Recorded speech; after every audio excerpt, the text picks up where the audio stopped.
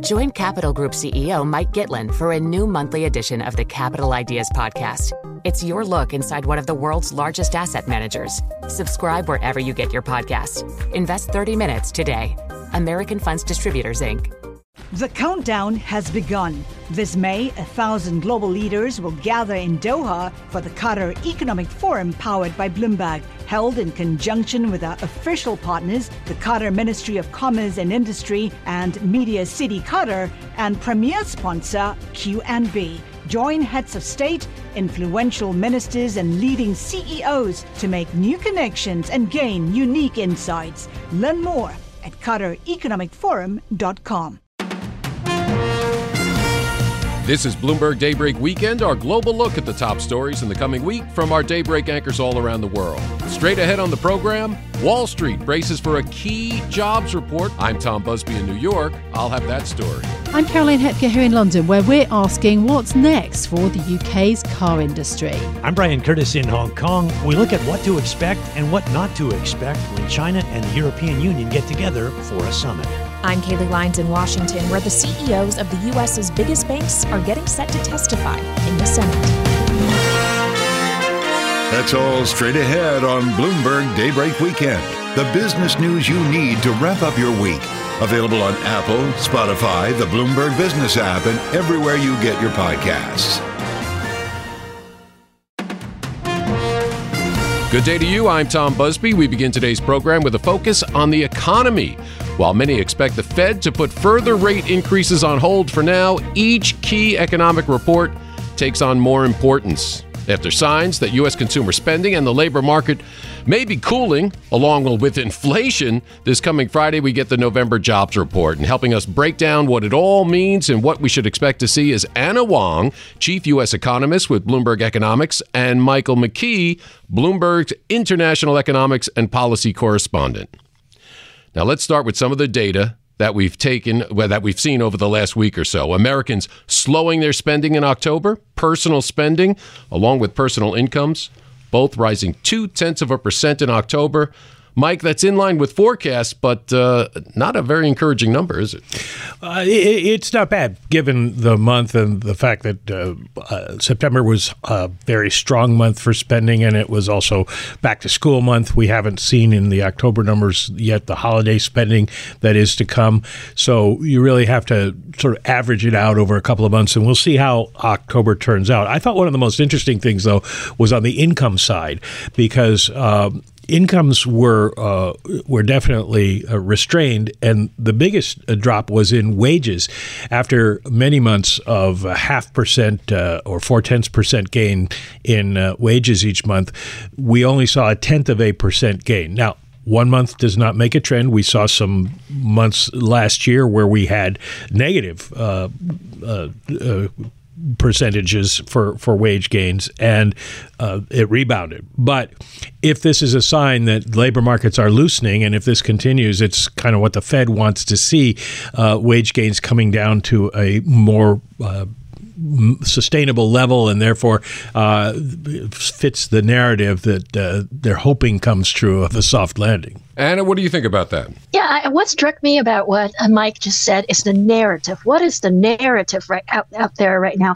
So this past week, we saw a lot of Fed speaker came out, and I detected a visibly dovish pivot in all of them. Particularly, most notable to me is Chris Waller and Loretta Mester, both of whom are among the most hawkish Fed officials. And it sounded to me that they have become more confident that the labor market is loosening, wage growth is slowing, and that inflation is definitely on track to have a couple more good months of low monthly print. And I think what the PCE report last week showed us, as Mike was saying, is like the wage growth is slowing. Even though it's only 1 month of report, it actually corroborates what the Beige Book narrative is also telling us. So our read of the Beige Book that was released last week is that it was pretty downbeat. And across most of the districts, contacts were talking about how there are more job applicants for other jobs, while the turnover within the same firm is lower, so less people are quitting. So what this means is that the people who are looking for jobs would take a longer time being in the unemployed state. And usually, historical, this tends to drive unemployment rate up persistently. It's not just a 1 month thing. Usually it will become a trend thing when you see such a phenomenon. Yeah, those continuing claims up to nearly 2 million last week, Mike. Continuing claims do show that the labor market seems to be getting a little looser. People who get jobless benefits are taking longer to find jobs, which is what you would expect in this situation. I thought perhaps one of the most interesting things, not just the sort of shading of their views by Chris Waller and Loretta Mester, was in the Beige Book when we saw for the first time since the recovery began, companies saying they are beginning to accept the idea that they might lay people off and that they're not filling jobs because of attrition. It's not a huge trend yet, but it's a break with what the narrative, to use the term again, has been that we have this very strong labor market. It does seem to be finally loosening up. And I think that's the point that Chris Waller was making, that what we have now is an economy that is feeling the lagged impacts of the rate increases. So we may have had peak employment because of that? Well, it depends on how you define peak employment. The economy continues to add jobs, but the question is, do we see unemployment go up or the number of jobs created go down significantly, which is what the Fed is expecting, but not so far, analysts and economists surveyed by Bloomberg. Well, so let's talk about what's coming up this Friday, the November jobs report. What are you expecting to see? So we are definitely focusing more on what's happening to the unemployment rate as opposed to putting too much weight on the headline non-farm payroll. So that said, we are expecting the unemployment rate to climb to 4%. That's versus the 3.9% from the previous month. And for non-farm payroll, to add about 150,000 jobs. And let me qualify those numbers for a little bit. So in terms of the non-farm payroll headline, we are the 150K that we are expecting. Well, that includes the 30K that's added from the resolution of the UAW strike. So if you smooth it over a couple of months, in fact, that underlying pace of job growth is actually lower than 150K. And then in terms of the unemployment rate, a 4.0 unemployment rate would trigger the Psalms rule, as well as a whole bunch of other recession rules. So Bill Dudley and I looked at about 28 rules of thumbs on that tends to have a very good record of calling for calling in real time a recession. And we look at, for example, the U1 unemployment rate. That unemployment rate captures how many of the unemployed have been so for 15 weeks or longer. And whenever that U1 unemployment rate increases persistently, it is usually a harbinger of a recession already in place. And also there's another unemployment rate called U2 unemployment rate, and it captures the layoffs and the temporary workers who are unable to find jobs anymore. And that part actually has not triggered any rules yet. And so we would be keeping an eye on all those U1, U2, U3 unemployment rate because it tells you various parts of the labor market. And what that tells me so far is that, number one, layoffs has not really happened yet. Mass layoffs has not happened yet. That's the U2 unemployment rate. However, people who are unemployed indeed has been taking longer and longer to find a job. That's U1 unemployment rate. And overall, that should drive U3 unemployment rate up, which is the typical metric for measuring whether a recession has happened. And it makes the jobs report much more interesting. Many more indicators to dive into there. I think one of the things that we do want to see, besides unemployment, which she gave a very good description of, is whether or not job creation does slow.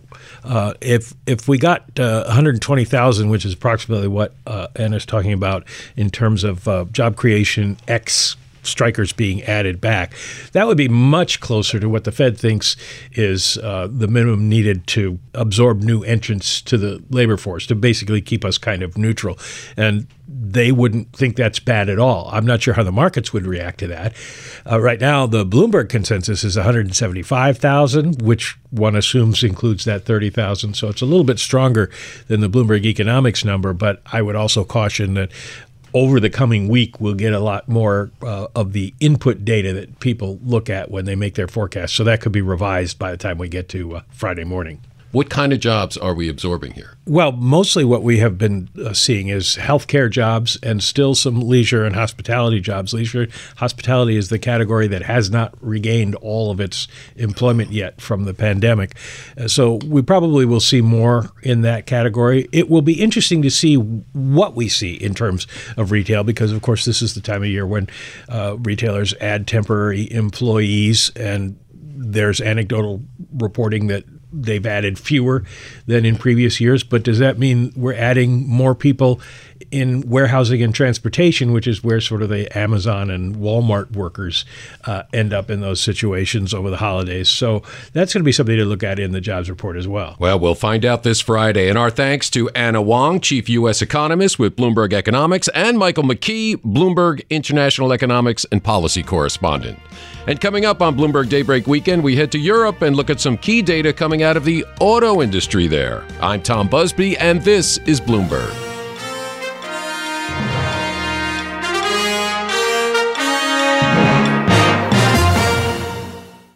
Join Capital Group CEO Mike Gitlin for a new monthly edition of the Capital Ideas Podcast.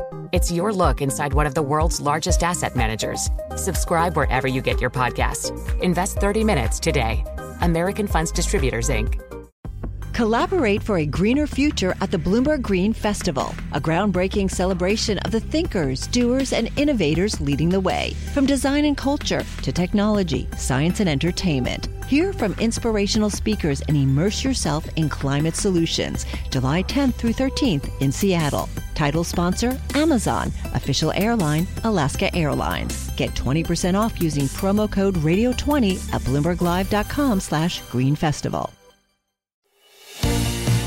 I'm Tom Busby in New York. Up later in our program, Congress continues its funding battles. But first, in the UK, we get fresh data on the number of new car registrations in the coming days. The sector has shown some signs of recovery recently, but manufacturers still battling against a challenging post-Brexit economic environment, including painful tariffs on electric vehicles. For more, let's go to London and bring in Bloomberg Daybreak Europe anchor Caroline Hepker. Tom, only a few days ago, Nissan announced more than £2 billion of investment into the British car industry. The Japanese car maker will set up another battery factory and produce more electric vehicles at its plant in Sunderland. The government is supporting this investment, which is the latest attempt to inject life into an industry that continues to grapple with the lasting effects of the 2016 Brexit vote. So, can the UK really compete as the industry shifts towards electric vehicles? We're thinking about this, of course, in the context of new car registrations data that is due in the next few days. Bloomberg's global automotive editor, Craig Trudell, has been speaking to me about it. I began by asking him just to give us a reading on the current state of the UK car market sales overall. On the surface, the numbers have looked pretty good lately. We've had 15 consecutive months of growth. That's obviously, that sounds great. But so has the European market, and so it's really sort of a matter of kind of keeping up with the Joneses in that respect. It's also the case that, as you alluded to, we're still a long ways from where we were pre-pandemic. So back in 2019, there were 2.3 million new cars registered in the UK.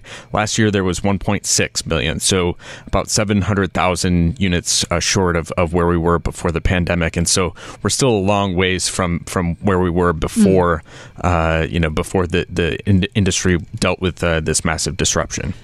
So in terms then of how important the UK car market actually is to these car makers, just put that into context for us. Yeah, for all the challenges the UK has been having, it is still Europe's number 2 market after Germany. It's also one of the more important markets in the world for premium and higher end vehicles. So you still have quite a bit of wealth on the part of consumers in the UK. A lot of the luxury brands do quite well here. So it is a very important market, even if it has, faded in relevance to some degree, I would say, especially on the manufacturing side. Okay, so then on that side of things, how important was the announcement from Nissan, for example, that £2 billion worth of investment? Well, Sunderland is a massive factory. It's Nissan's largest assembly plant in the world, and it's really crucial that the UK was able to sort of solidify its future, especially what we've seen over the last half decade or so. So car production here slumped last year to the lowest since 1956. You could chalk that up to a few factors. Honda closed a plant here in 2021. You had Stellantis, shift a car factory to vans, which, don't count toward cars, of course, but it's also, a lower volume plant as a result of that shift. You've seen JLR sort of shift, upmarket to higher value, lower volume products. And so, the UK now is down to 4 major manufacturers at this point. You have Nissan and JLR that kind of compete for top dog status and go back and forth. You have BMW and Mini, and you have Toyota, and those 4 are sort of what we have left. Wow. For an industry that has been so crucial for successive governments, right, that was sort of kicked off really going back as far as Thatcher. The issue then with that, how much has the government currently had to help in order to keep those names here and in production? As you say, I remember the reporting around Sunderland, the real worry was around a lot of potential job losses. Yeah, we had a good story just this week as the UK announced, this manufacturing plan, and I think it was £2 billion that they were committing to auto manufacturing specifically. I think there's been a really interesting sort of reluctance to sort of be drawn into the sort of subsidy wars that have kicked off. You had, of course, the Inflation Reduction Act in the U.S. Has been hugely controversial, even among some of America's allies. You've seen Canada react to that in an extremely aggressive way and throw billions of dollars at companies like Volkswagen to get them to make battery investments. I think the UK has both been reluctant, as I mentioned, to be drawn into that, but I don't think that they can fully exclude themselves. There is some element of needing to bring investment in by sort of offering some major incentives, and that's always been how the game has been played in this industry because of the number of jobs and high value employment that this industry brings. It's sort of inherent to the way plant locations get decided. Yeah, absolutely. Stuck with that competition, got to deal with it.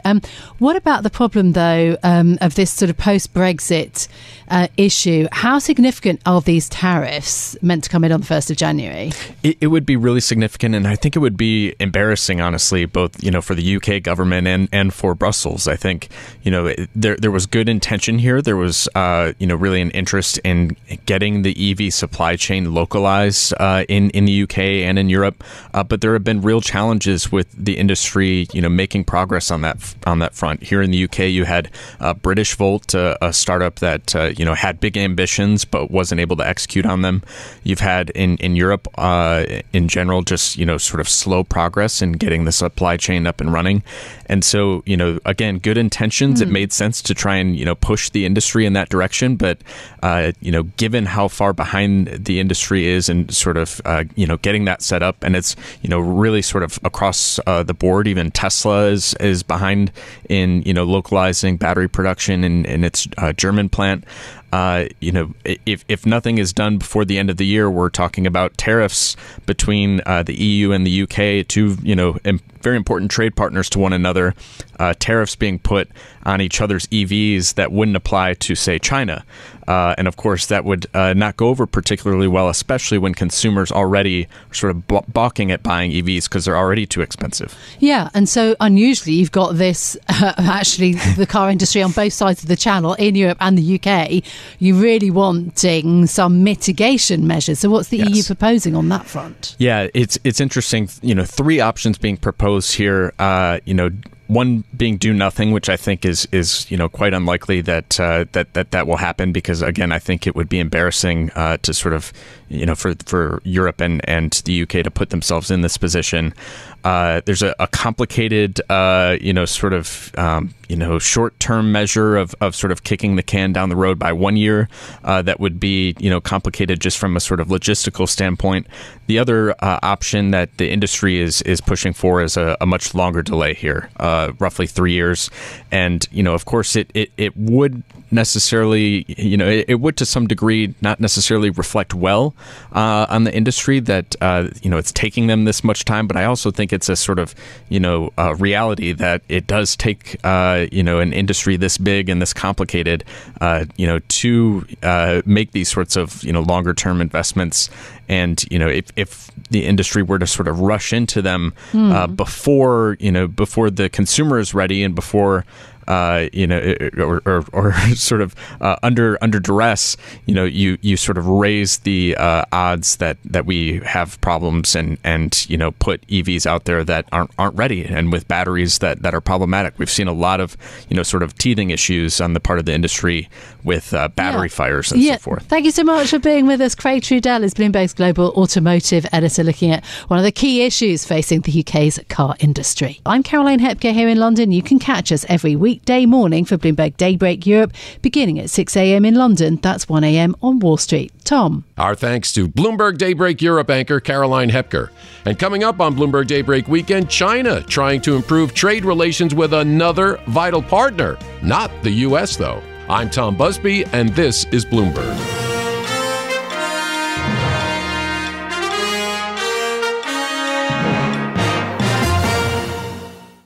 Join Capital Group CEO Mike Gitlin for a new monthly edition of the Capital Ideas Podcast. It's your look inside one of the world's largest asset managers. Subscribe wherever you get your podcasts.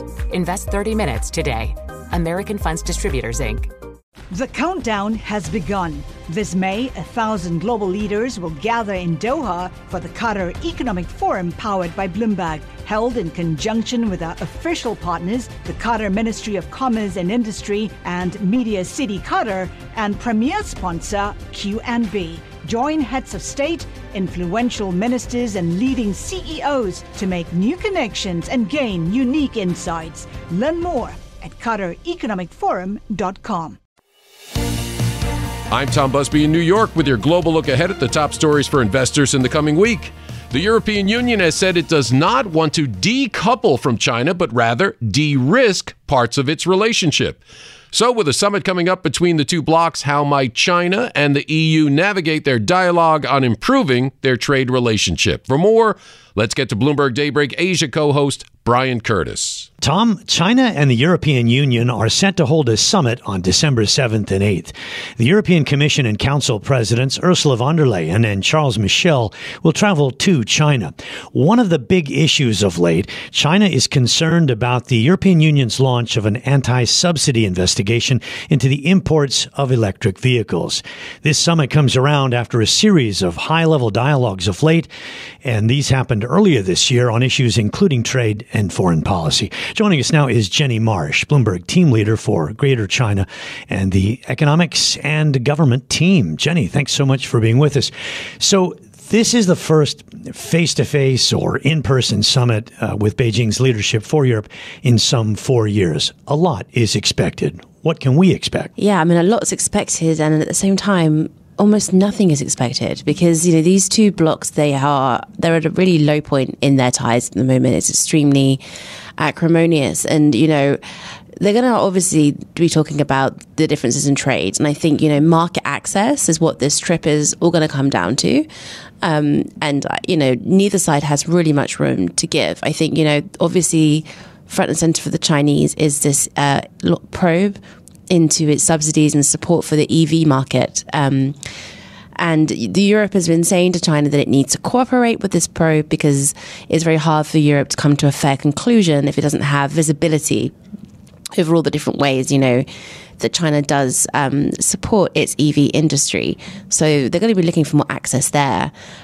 China's position on this is very clear. They think that the Europeans are being unfair, and they say they have this kind of full supply chain of the things that you need to create EVs in China, and lots of the raw materials for batteries, for example, are made in China and processed in China, which reduces costs. So they each have their own positions on this, and it's going to be probably at the heart of the discussions, although there are other issues around the trade relationship and just the bilateral relationship in general they'll be discussing. It raises the question, I suppose, it's really a dilemma, whether or not as a major trading bloc like Europe, whether you can reduce your economic dependence on China without souring relations. It's difficult. I mean, Italy seems to have managed very gracefully to sort of bow out of the BRI while maintaining its relationship with China. But I think what China does really take umbrage at is sort of this kind of de-risking framework, which, it was the Europeans, it was von der Leyen who coined that phrase.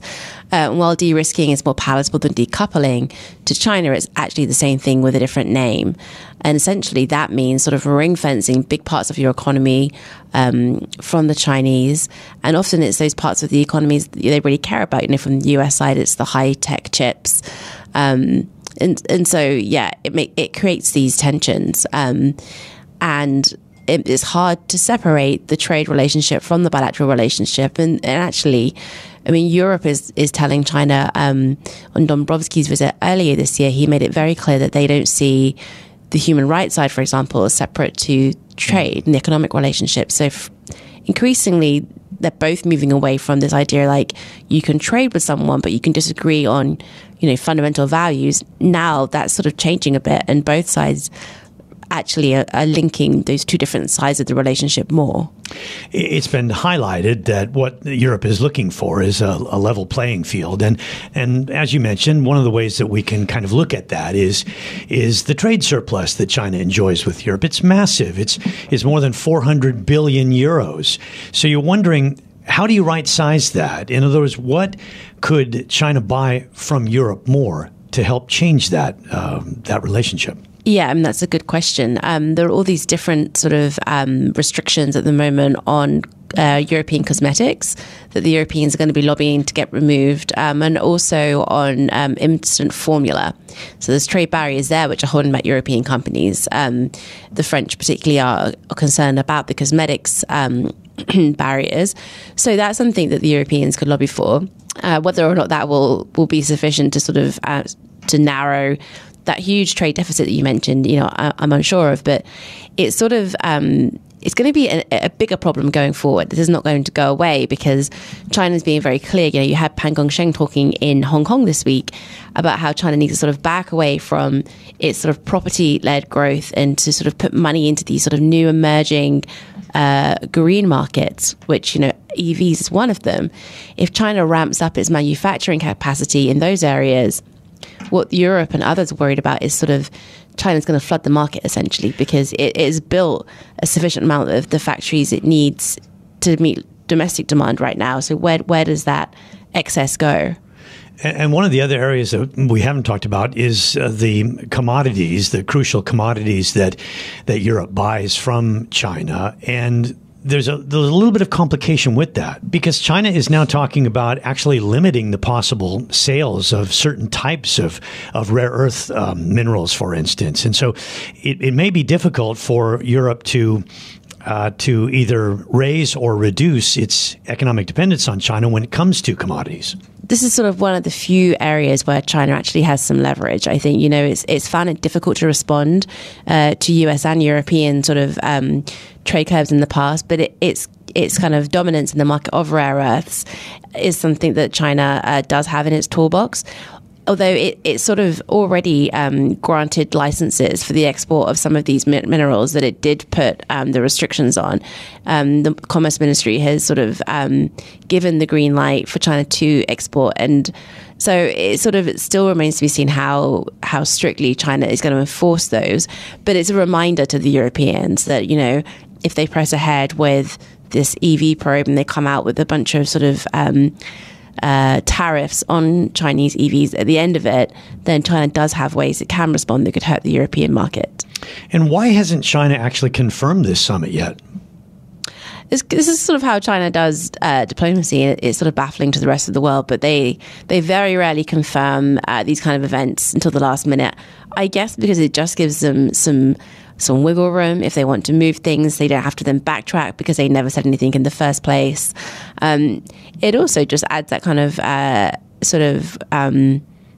instability as opposed to the European side. We could call this off still. We haven't confirmed it in public. It's kind of petty. But this is just sort of textbook and how the Chinese do it. And there isn't really too much to be read into it. So the U.S., in describing its relationship and its aims on the relationship with China, says it wants to de-risk but not decouple. Does Europe have a position in particular on how it is either reducing its dependence or even disengaging from China? The Europeans are the architects of the de-risking idea in terms of the language. And there were some reports earlier this year where they did sort of identify, national security. It's national security through economic security. So it's sensitive technologies.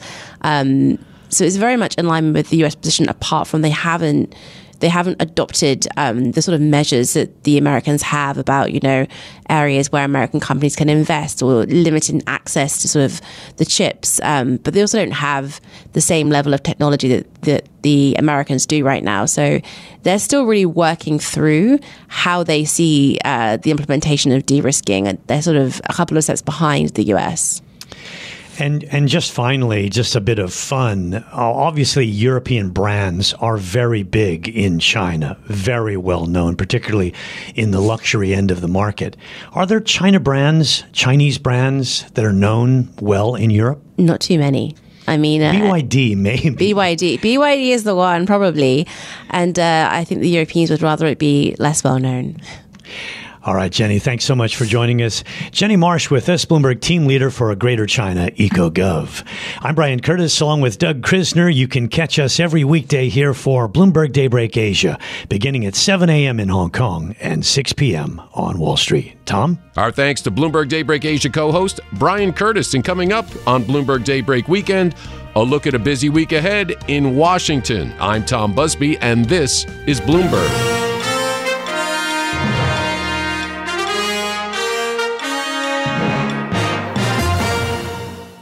The Capital Ideas Podcast now has a new monthly edition hosted by Capital Group CEO Mike Gitlin. Investment professionals reveal their best mentors, how they find their next great idea, and a few funny stories. Subscribe wherever you get your podcasts. American Funds Distributors, Inc.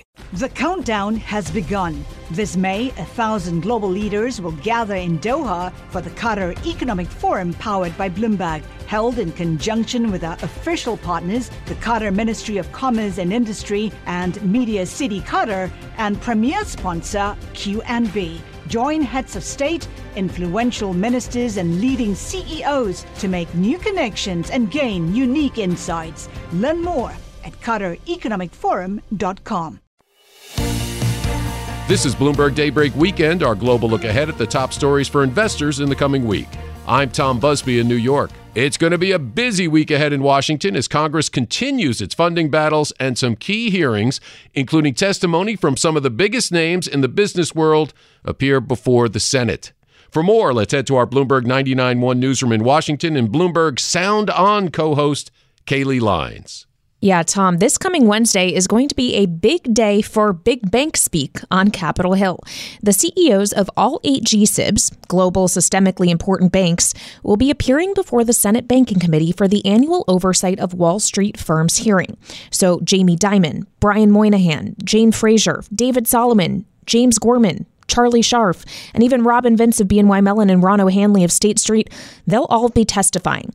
It's a really important hearing. In fact, it's so important that Sonali Basak, Bloomberg TV's global finance correspondent, is going to be making the trip from New York down here to Washington to cover it. And she's joining us now. So, Sonali, let's just talk about themes first. What do you expect is going to come up in this hearing? Well, there's 2 things. One, there's the agenda of the lawmakers, and then there's the agenda of the bankers themselves.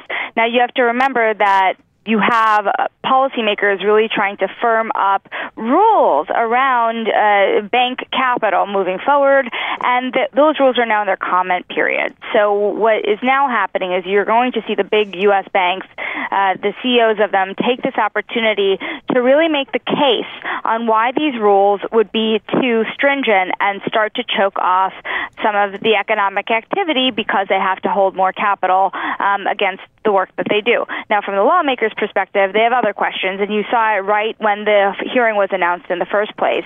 Sherrod Brown, I quote, said that Wall Street's mega banks continue to make record profits and to reward corporations that raise prices on Americans. So inflation will still be a question, and also, like we've seen in the prior year, we will also see them question why most Americans have not seen the effect of higher interest rates through their savings accounts because rates have not risen very meaningfully relative to how quickly rates have risen, been risen by the Federal Reserve. Yeah, I think the capital requirements part especially could be interesting and possibly contentious because there are plenty of Republicans on the banking committee who have been pretty vocally opposed to the Basel III endgame and those higher requirements. Basically, all of the Republican senators, in fact, had written a letter to the Fed kind of casting doubt on whether the Fed should really be pursuing this. So I guess the bankers will be more aligned with that party, and it could be a little bit more contentious with the Democrats. Well, it's interesting that you mentioned that, too, because you have this just a week after. This hearing comes a week after Jamie Dimon was pretty public at the CNBC New York Times Deal Book Conference. I'm very sorry. And he says that even liberals should be supporting Nikki Haley. And you're seeing this big call by Wall Street to support her as a presidential candidate. And it does have a lot to do with her views around the economy and around domestic policy as well as international policy. Yeah, so I'm sure there are going to be plenty of juicy headlines coming out of this hearing. There also is the question, Shonali, and this kind of comes back to the reason why capital requirements might be higher in the first place, is we are now, 8-9 months out of the start of the bank failures of 2023 with SVB. Are they going to tell us there's still reasons to worry about the health of the banking system, or is this going to be a message of nothing more to see here, guys, we're fine? Well, let's see how tempered that they might be, because remember that these banks are slated to pay a lot more in terms of a special assessment to the FDIC, which is an agency under a lot of fire for its own practices in many ways. But the banks are feeling the burn of that, and the biggest banks are paying the most into that special assessment. All right. Well, I'm really looking forward to your coverage of this coming week. Shonali Bostic, Bloomberg TV's global finance correspondent, thank you so much. And Tom, get ready for Wall Street to head to Washington. Thank you, Kaylee. That was Bloomberg Sound On co-host Kaylee Lyons reporting from our Bloomberg 99.1 newsroom in Washington. And you can hear Sound On weekdays 1 to 3 p.m. Wall Street time on Bloomberg Radio. That does it for this edition of Bloomberg Daybreak Weekend. Join us again Monday morning at 5 a.m. Wall Street time for the latest on the markets overseas and the news you need to start your day. I'm Tom Busby. Stay with us. Top stories and global business headlines are coming up right now. Collaborate for a greener future at the Bloomberg Green Festival, a groundbreaking celebration of the thinkers, doers, and innovators leading the way. From design and culture to technology, science, and entertainment. Hear from inspirational speakers and immerse yourself in climate solutions. July 10th through 13th in Seattle. Title sponsor, Amazon. Official airline, Alaska Airlines. Get 20% off using promo code radio20 at BloombergLive.com/Green Festival.